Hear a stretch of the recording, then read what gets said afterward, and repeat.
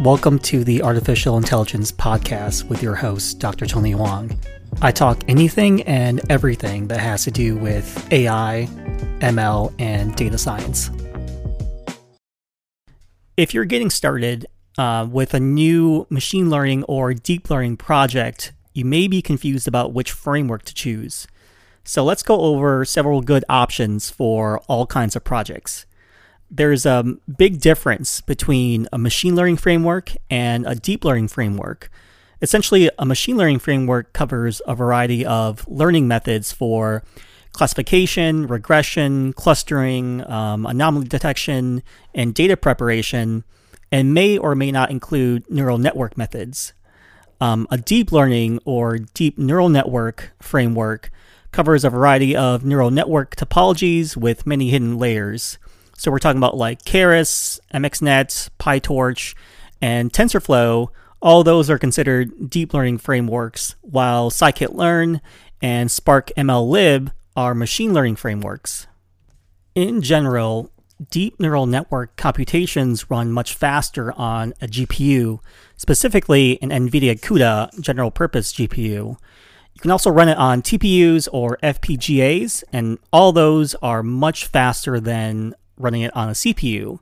So in general, simpler machine learning methods don't benefit from using GPU computing. So while you can train deep neural networks with one or more CPUs, the training method tends to be very slow. And by slow, I'm talking about, I'm not talking about like seconds or minutes. So the more neurons and layers that need to be trained and the more data available for training, the longer it takes. So when Google's Brain team trained its language translational models for the new version of Google Translate in 2016, they ran their training sessions for a week at a time on multiple GPUs. So without the GPUs, each model training experiments would actually take a couple months, which is a pretty big time difference. So since then, MKL, which is the math kernel library, has made it possible to train some neural networks on CPUs in a more reasonable amount of time. Meanwhile, GPU, TPUs, and FPGAs have gotten much, much faster. So the training speeds of all of the deep learning packages running on the same GPU is nearly identical. And that's because the training inner loops spend most of their time in the NVIDIA's cuDNN package. So apart from training speed, each of the deep learning libraries have their own sets of pros and cons. And that's the same to be said with scikit-learn and Spark MLlib. So let's go do a deeper dive into each one of these. The first library we're going to talk about is Keras, which is a high-level front-end specification and implementation for building neural network models that ship with support for 3 back-end deep learning frameworks. Those frameworks are TensorFlow, CNTK, which is the Cognitive Toolkit, and Thano. So Amazon is currently working on developing a MXNet backend for Keras. It's also possible to run PlatML, which is an independent project, as a backend for Keras to take advantage of the PlatML's OpenCL support for all GPUs. Now, TensorFlow is the default backend for Keras, and one recommended for many use cases involving GPU accelerations on NVIDIA hardware through NVIDIA CUDA and cuDNN, as well as for TPU accelerations in Google Cloud. So TensorFlow also contains an internal tf.keras class separate from its external Keras installation. So Keras is a high-level environment that makes adding a layer to a neural network as easy as one line of code in its sequential model. And it requires only one function call each for compiling and training a model. So Keras lets you work at a lower level if you want with its model or functional API. Now Keras allows you to drop down even further to the Python coding language by subclassing keras.model, but prefers the functional API when possible. So Keras also has a scikit-learn API so that you can use the scikit-learn grid search to perform hyperparameter optimizations in Keras models. The next the next package we're going to go into is MXNet. So MXNet has evolved and improved quite a bit since moving under the Apache Software Foundation umbrella early in 2017. While there's been work on Keras with an MXNet backend, a different high-level interface has become much more important, which is Gluon. So prior to the incorporation of Gluon, you could either write easy imperative code or fast symbolic code in MXNet, but not both at once. So with Gluon, you can combine the best of both worlds in a way that competes with both Keras and PyTorch. So some advantages claimed for Gluon include simple, easy-to-use code. So Gluon offers a full set of plug-and-play neural network building blocks, including predefined layers, optimizers, and initializers. Number two is that it's very flexible and imperative structure. So Gluon doesn't require the neural network model to be rigidly defined, but rather brings the training algorithm and model closer together to provide flexibility in the development process. Number three is that it's got dynamic graphs. So Gluon enables developers to define neural network models that are dynamic, meaning they can be built on the fly with any structure and using any of Python's native control flows. And then lastly, it has high performance. So Gluon provides all of the above features without impacting the training speed that the underlying engines provide. So these four advantages, along with the vastly expanding collection of model examples, brings the Gluon and MXNet to rough comparison with Keras and TensorFlow and also PyTorch for ease of development and training speeds. So, the Gluon API includes functionalities for like neural network layers, recurrent neural networks, loss functions, dataset methods, and vision data, and also like a model zoo and a set of contributed experimental neural network methods. So you can freely combine Gluon with standard MXNet and NumPy modules. For example, you could use like the commands like module or autograd or ndarray, as well as like some Python control flows. So Gluon has a good selection of layers for building models, including basic layers like dense, dropouts, etc. It can also do convolutional layers, pooling layers, activation layers. Each of these is a one-line call, so that's awesome. So these can be used along with other places inside the network container, such as like gluon.nn.sequential or something like that. So the next package we want to look at is PyTorch. So PyTorch builds on the old Torch and new Caffe 2 framework. As you might guess from the name, PyTorch uses Python as its scripting language, and it uses an evolved Torch CUDA backend. Now, the production features of Caffe 2 are being incorporated right now into the PyTorch projects. PyTorch is built as tensors and dynamic neural networks in Python with strong GPU acceleration. So what does that all mean? Tensors are a mathematical construct that is used heavily in physics and engineering. So a tensor of rank 2 is a special type of matrix, taking the inner product of a vector with a tensor yield another vector with a new magnitude and a new direction. So TensorFlow takes its name from the way tensors flow around its network model. So NumPy also uses tensors, but calls it as ND arrays. Now, GPU acceleration is given for most modern deep neural network frameworks.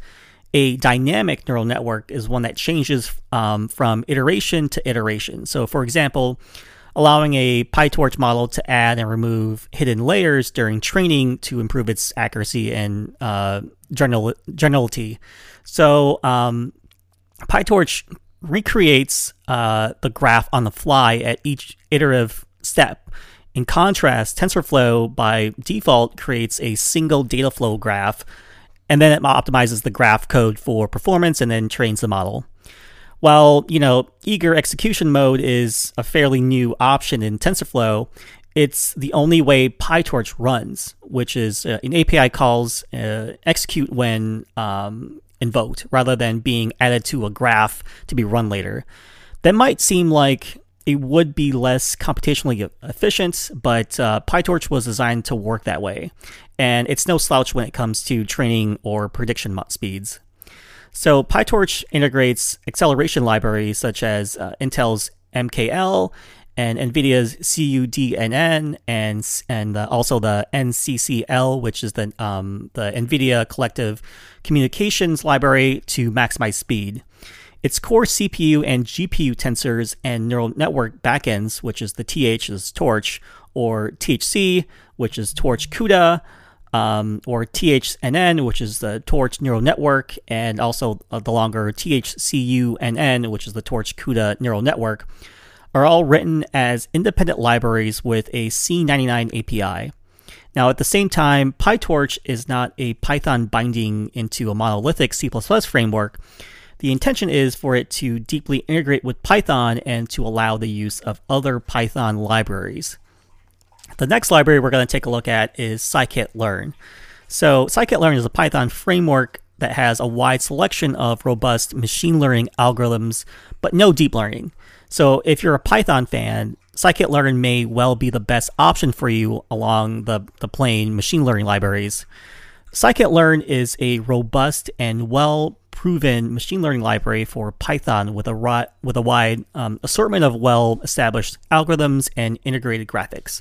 So it's relatively easy to install, learn, and use, and it has some really good examples and tutorials. Now, on the downside, scikit-learn doesn't cover deep learning or reinforced learning. It lacks graphical models and sequence predictions, and it can't really be used from languages other than Python. And it doesn't really support PyPy, the Python just-in-time compiler, or GPUs. Now, that being said, except for its minor, cons into neural network, it doesn't really have any speed problems. So it uses Cython. That's the Python to C compiler for functions that need to be run fast, such as inner loops. Scikit-learn has a good selection of algorithms for classification, regression, clustering, dimensionality reductions, model selections, and pre-processing. So it has good documentation and examples for all these, but lacks any kind of guided workflow for accomplishing these tasks, which is unfortunate. Scikit-learn earns top marks for ease of deployment, mostly because the algorithms all work as documented, and the API is consistent and well-designed. And there's few impedance mismatches between the data structures. It's also a pleasure to work with a library whose features have been thoroughly fleshed out and whose bugs have been thoroughly fleshed out as well. So on the other hand, the library doesn't cover deep learning or reinforced learning, which leaves out the current hard but important problems, such as accurate image classification and reliable real-time language parsing and translation. Clearly, if you're interested in deep learning, you should look somewhere else. But nevertheless, there are many problems ranging from building a prediction function linking different observations to classifying observations to learning the structures of an unlabeled dataset that lead themselves to plain old machine learning without needing dozens of layers of neurons. And for these areas, scikit-learn is the go-to default package. So the next package we want to look at is SparkML-lib, which is an open source machine learning library for Apache Spark, which provides common machine learning algorithms such as classification, regression, clustering, and collaborative filtering, but no deep neural networks. So it also includes tools for feature extraction, transformation, dimensionality reductions, and selections. Tools for constructing, evaluation, and tuning machine learning pipelines, as well as utilities for saving and loading algorithms, models, and pipelines, and also for data handling and for doing linear algebra and statistics. So SparkML lib is written in Scala and uses the linear algebra package Breeze. So Breeze depends on the netlib Java for optimized numerical processing, Although in the open source distribution, that means optimized use for CPUs. So Databricks offers customized Spark clusters that use GPUs, which can potentially give you more than 10 times speed improvements for training complex machine learning models with big data. Now, Spark MLlib implements a truckload of common algorithms and models for classification and regression to the point where a novice would become confused, but an expert would likely find a good choice of a model for the data to be analyzed. So it's got a ton of models in the new Spark 2.x, which adds the important feature of hyperparameter tuning, also known as model selection. So hyperparameter tuning allows the analyst to set up a parameter grid, an estimator, and an evaluator, and let the cross-validation method, which is time-consuming but accurate, or the train validation split method, which is faster but less accurate, to find the best model for the data. Now, Spark MLlib is just full of APIs for Scala and Java, mostly full APIs for Python and sketchy partial APIs for R. So you can get a pretty good feel for the coverage by counting the samples, right? So there's 54 Java and 60 Scala machine learning examples. There's 52 Python machine learning examples and only 5 R examples. So, in my experience, Spark MLlib is easiest to work with using Jupyter Hub, but you can, certainly run it in a console if you contain that verbose Spark status message. Spark MLlib supplies pretty much anything you'd want in the way of basic machine learning, feature selections, pipelines, and persistence, and it does a pretty good job with classification, regression, clustering, and filtering. Now, given that it's part of Spark, it has a great access to databases, streams, and other data sources. On the other hand, Spark MLlib is not really set up to model and train deep neural networks in the same way as TensorFlow, PyTorch, MXNet, and Keras. The next library we're going to take a look at is TensorFlow, which is probably the gold standard for deep neural network development, although it's not without its own defects. So two of the biggest issues with TensorFlow historically were that it was too hard to learn, and it also took too much code to create a model. Now, both issues have been addressed over the last few years. So to make TensorFlow easier to learn, the TensorFlow team has started producing more learning materials, as well as clarifying the existing Getting Started tutorial. So there's a number of third parties that have produced their own tutorial materials. And now there's multiple TensorFlow books in print and several online TensorFlow courses. So you can even follow the CS20 course at Stanford, which is called TensorFlow for Deep Learning Research, which posts all of the slides and lecture notes online. So there are several new sections of the TensorFlow library that offers interfaces that require less programming to create and train models. These include tf.keras, which provides a TensorFlow-only version of the otherwise engine-neutral Keras package. And then there's a tf.estimator, which provides a number of high-level facilities for working with models. So these include both regressors, classifiers for linear and deep learning networks, and also combines linear and deep learning networks plus base class, which you can add your own estimators. So in addition, the dataset API enables you to build complex input pipelines from simple reusable pieces. So you don't have to choose just one. So TensorFlow Lite is TensorFlow's lightweight solution for mobile and embedded devices, which enables on-device machine learning inferences, but not training, with low latencies and a small binary size. Now, TensorFlow Lite also supports hardware acceleration with the Android Neural Network API. TensorFlow Lite models are small enough to run on mobile devices and can serve the offline use case. So the basic idea of TensorFlow Lite is that you can train a full-blown TensorFlow model, then convert it over to a TensorFlow Lite model format.